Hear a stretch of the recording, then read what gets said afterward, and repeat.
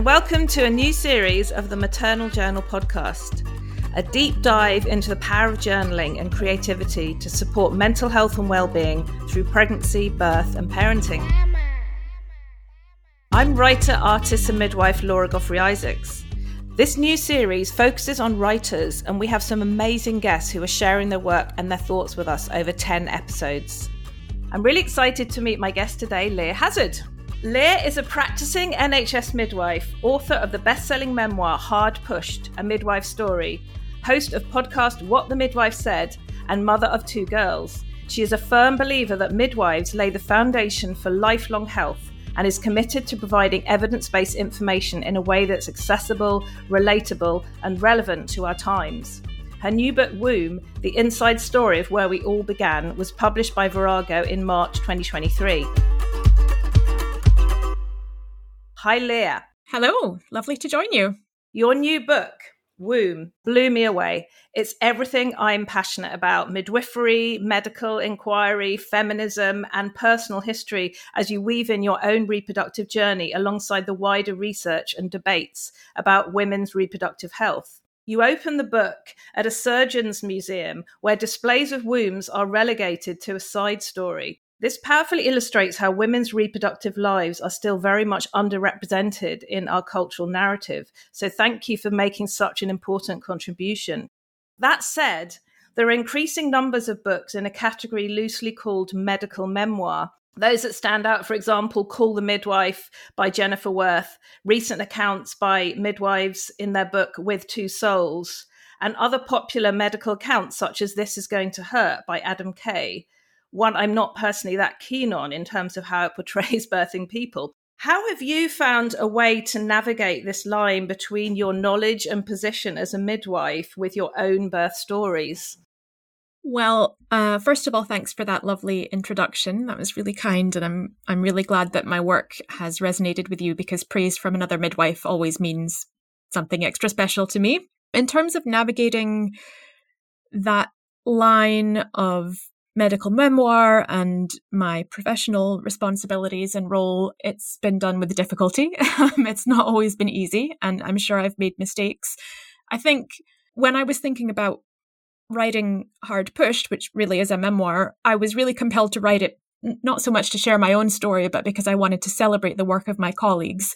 And as I'm sure you'll agree, what midwives do nowadays in the NHS as it exists today is incredibly complex. It's a very skilled role with a depth and breadth that a lot of people really don't appreciate. And we're doing this job in incredibly difficult circumstances. So I had a really strong incentive for writing this book and raising awareness of what midwifery is. But the thing that really stopped me initially from making any inquiries to publishers and so on was because I thought, well, there's no possible way that I can do this and keep my job.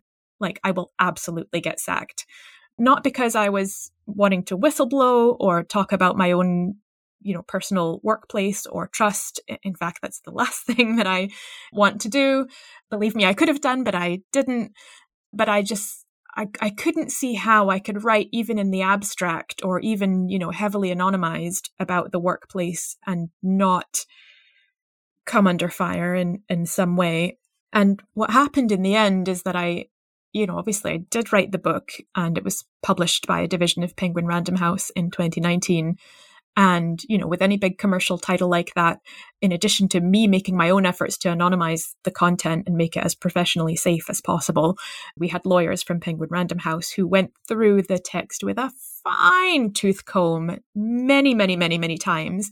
And even when I thought, we've doubly, triply, quadruply, anonymized and changed something, we would take an extra measure to do it again, just to be sure that it was super, super safe and that I wasn't compromising anybody's privacy or my integrity as a practitioner who is bound by the NMC Code of Conduct. So I think that initially was my concern. And then, of course, we've had 4 years since then when, for better or for worse, become a pretty outspoken advocate for midwives and for reproductive health in the media. And I think it's just a constant process of renegotiation of, what can I say? How can I do it in a smart way that I am making a point that needs to be made, but also protecting myself as a practitioner and honouring my colleagues, midwives as a whole, and respecting women and the people that use our services. So the long answer to your short question is, yeah, it's not been easy. And it's a constant process of revision and reconsideration every day, really. That line as well between wanting to maybe portray these difficult truths that we experience as practitioners, and yet also tell stories that can be productive, entertaining, and engaging for people who are actually going to use the services. I mean, I think that's a really difficult line as well. Yeah, for sure. I mean, you don't want to tell a story or make a point in a way that's so bland and abstract and had all the life sucked out of it, because, as you say, that's not going to be engaging, and that's kind of self-defeating in a way. You know, you make your point or you tell the story in such a beige way that, like nobody really cares. So I guess that's where you have to use your craft as a writer, maybe, to evoke feelings and to be persuasive without being too granularly specific about a particular workplace or an event that's happened. And I like to think it is possible. And I think as my career has kind of evolved and morphed a bit over the last few years, what has made that easier is I'm now really, I hardly write at all about my very personal experience at work. I try and write more broadly about maternity services in general and issues around reproductive justice, and where it's appropriate, I absolutely will weave in some personal anecdote, but I don't really get into, my day-to-day working life. I feel like I've kind of been there and done that.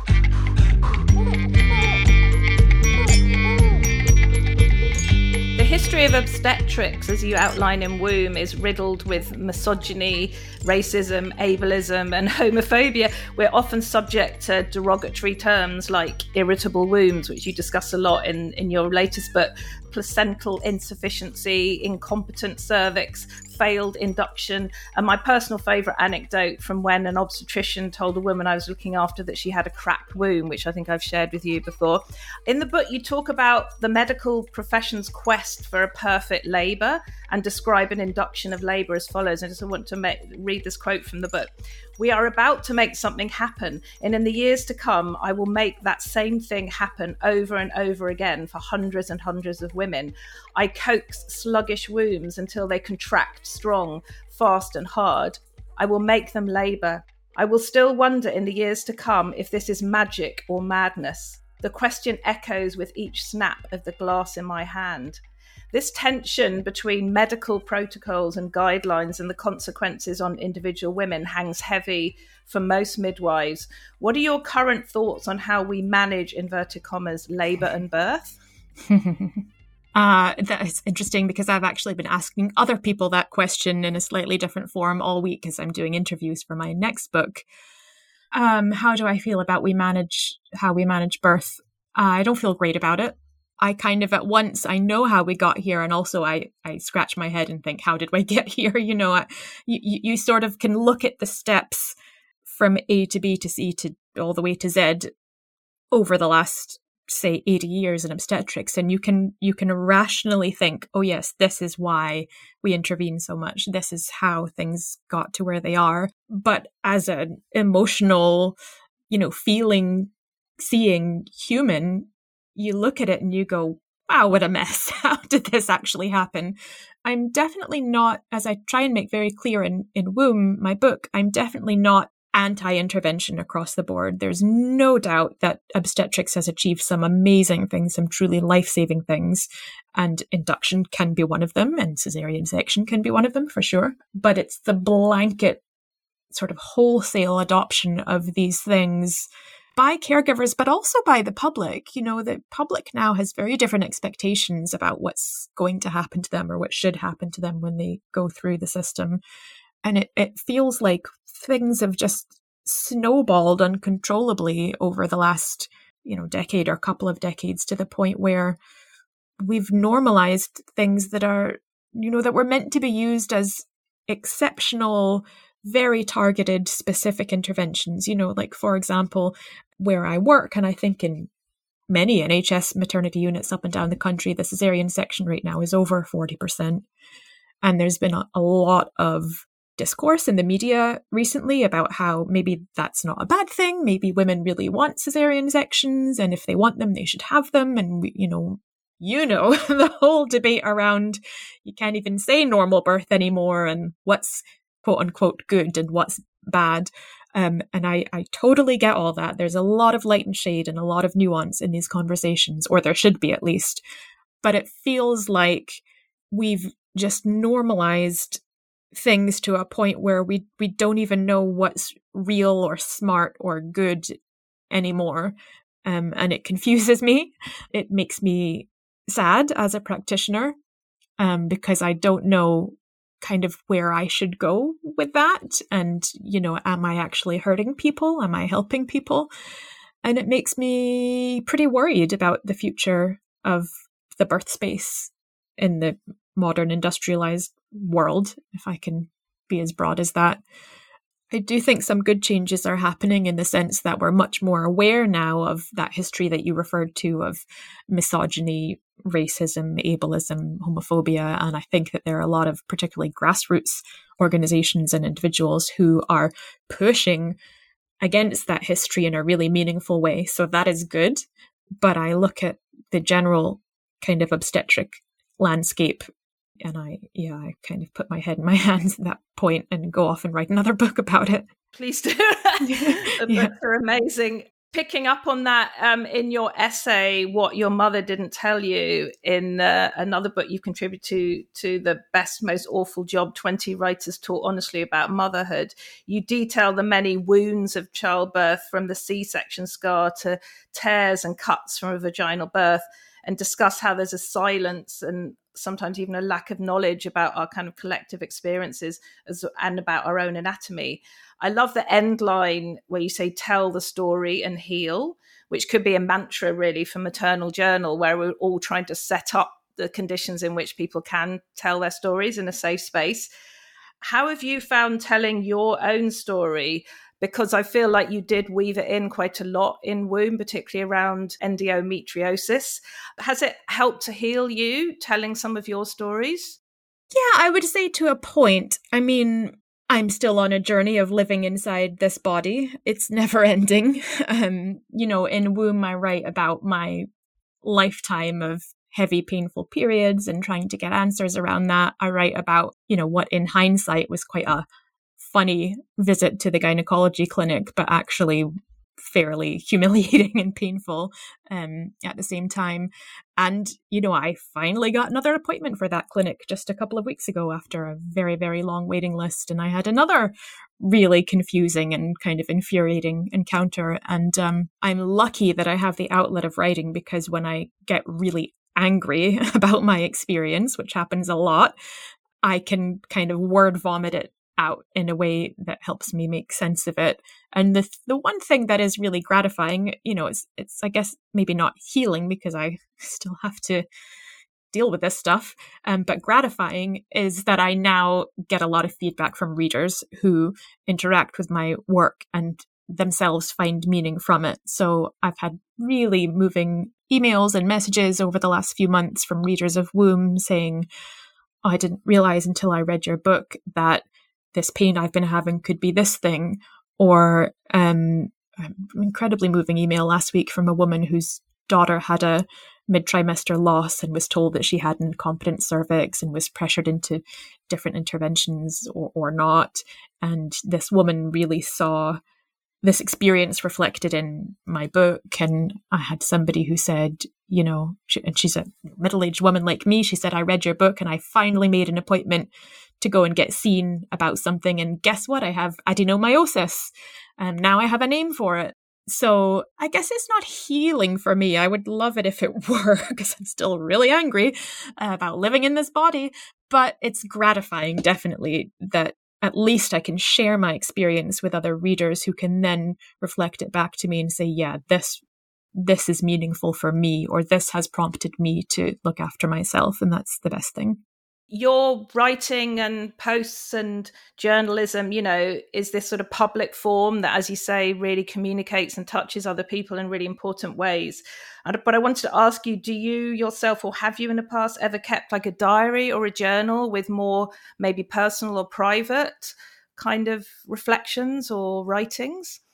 I have in a very limited way from time to time. So I did keep a diary when I was maybe 11, 12, 13, and I poured myself out into it. And I found it recently on a trip home, and I was so embarrassed by what I wrote. Really? I think I dropped it into the nearest bin when I left the house.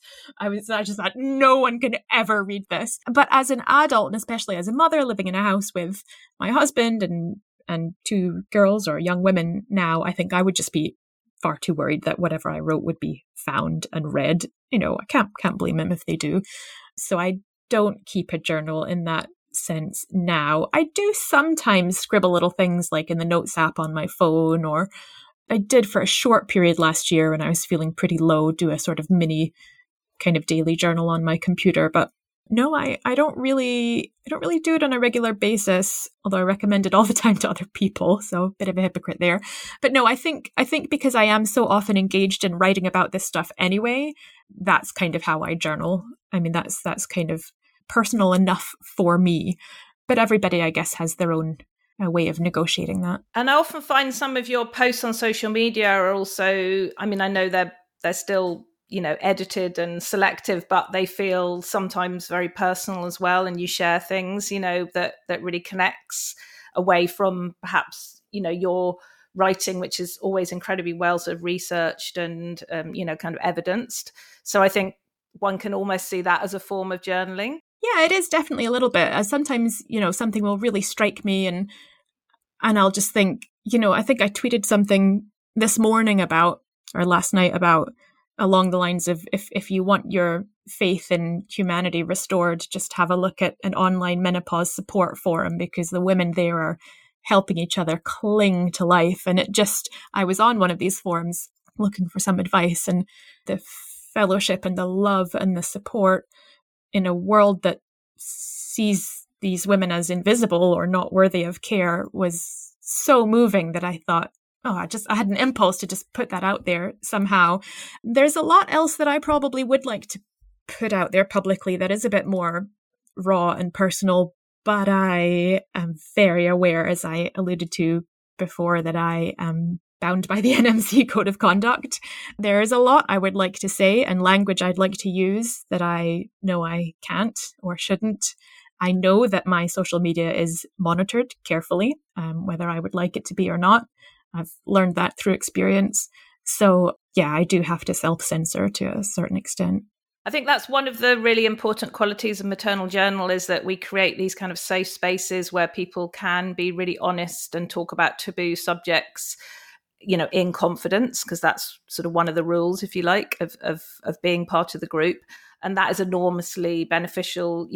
People in that situation are talking about the taboos of motherhood and parenting, and not being able to express often ambivalence or negativity or anger about their situation, because that's culturally sanctioned. Equally, in a menopause cafe, I can imagine totally the same kind of ability to unpack and express things that aren't listened to or valued at all in other contexts.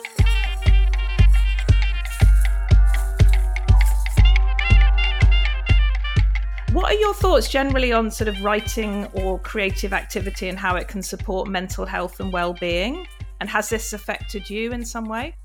Oh, yeah. I mean, I think writing can just be transformative for mental health and well-being for so many different reasons. And it's not just about the fact that you're putting something on a page or a phone or a screen.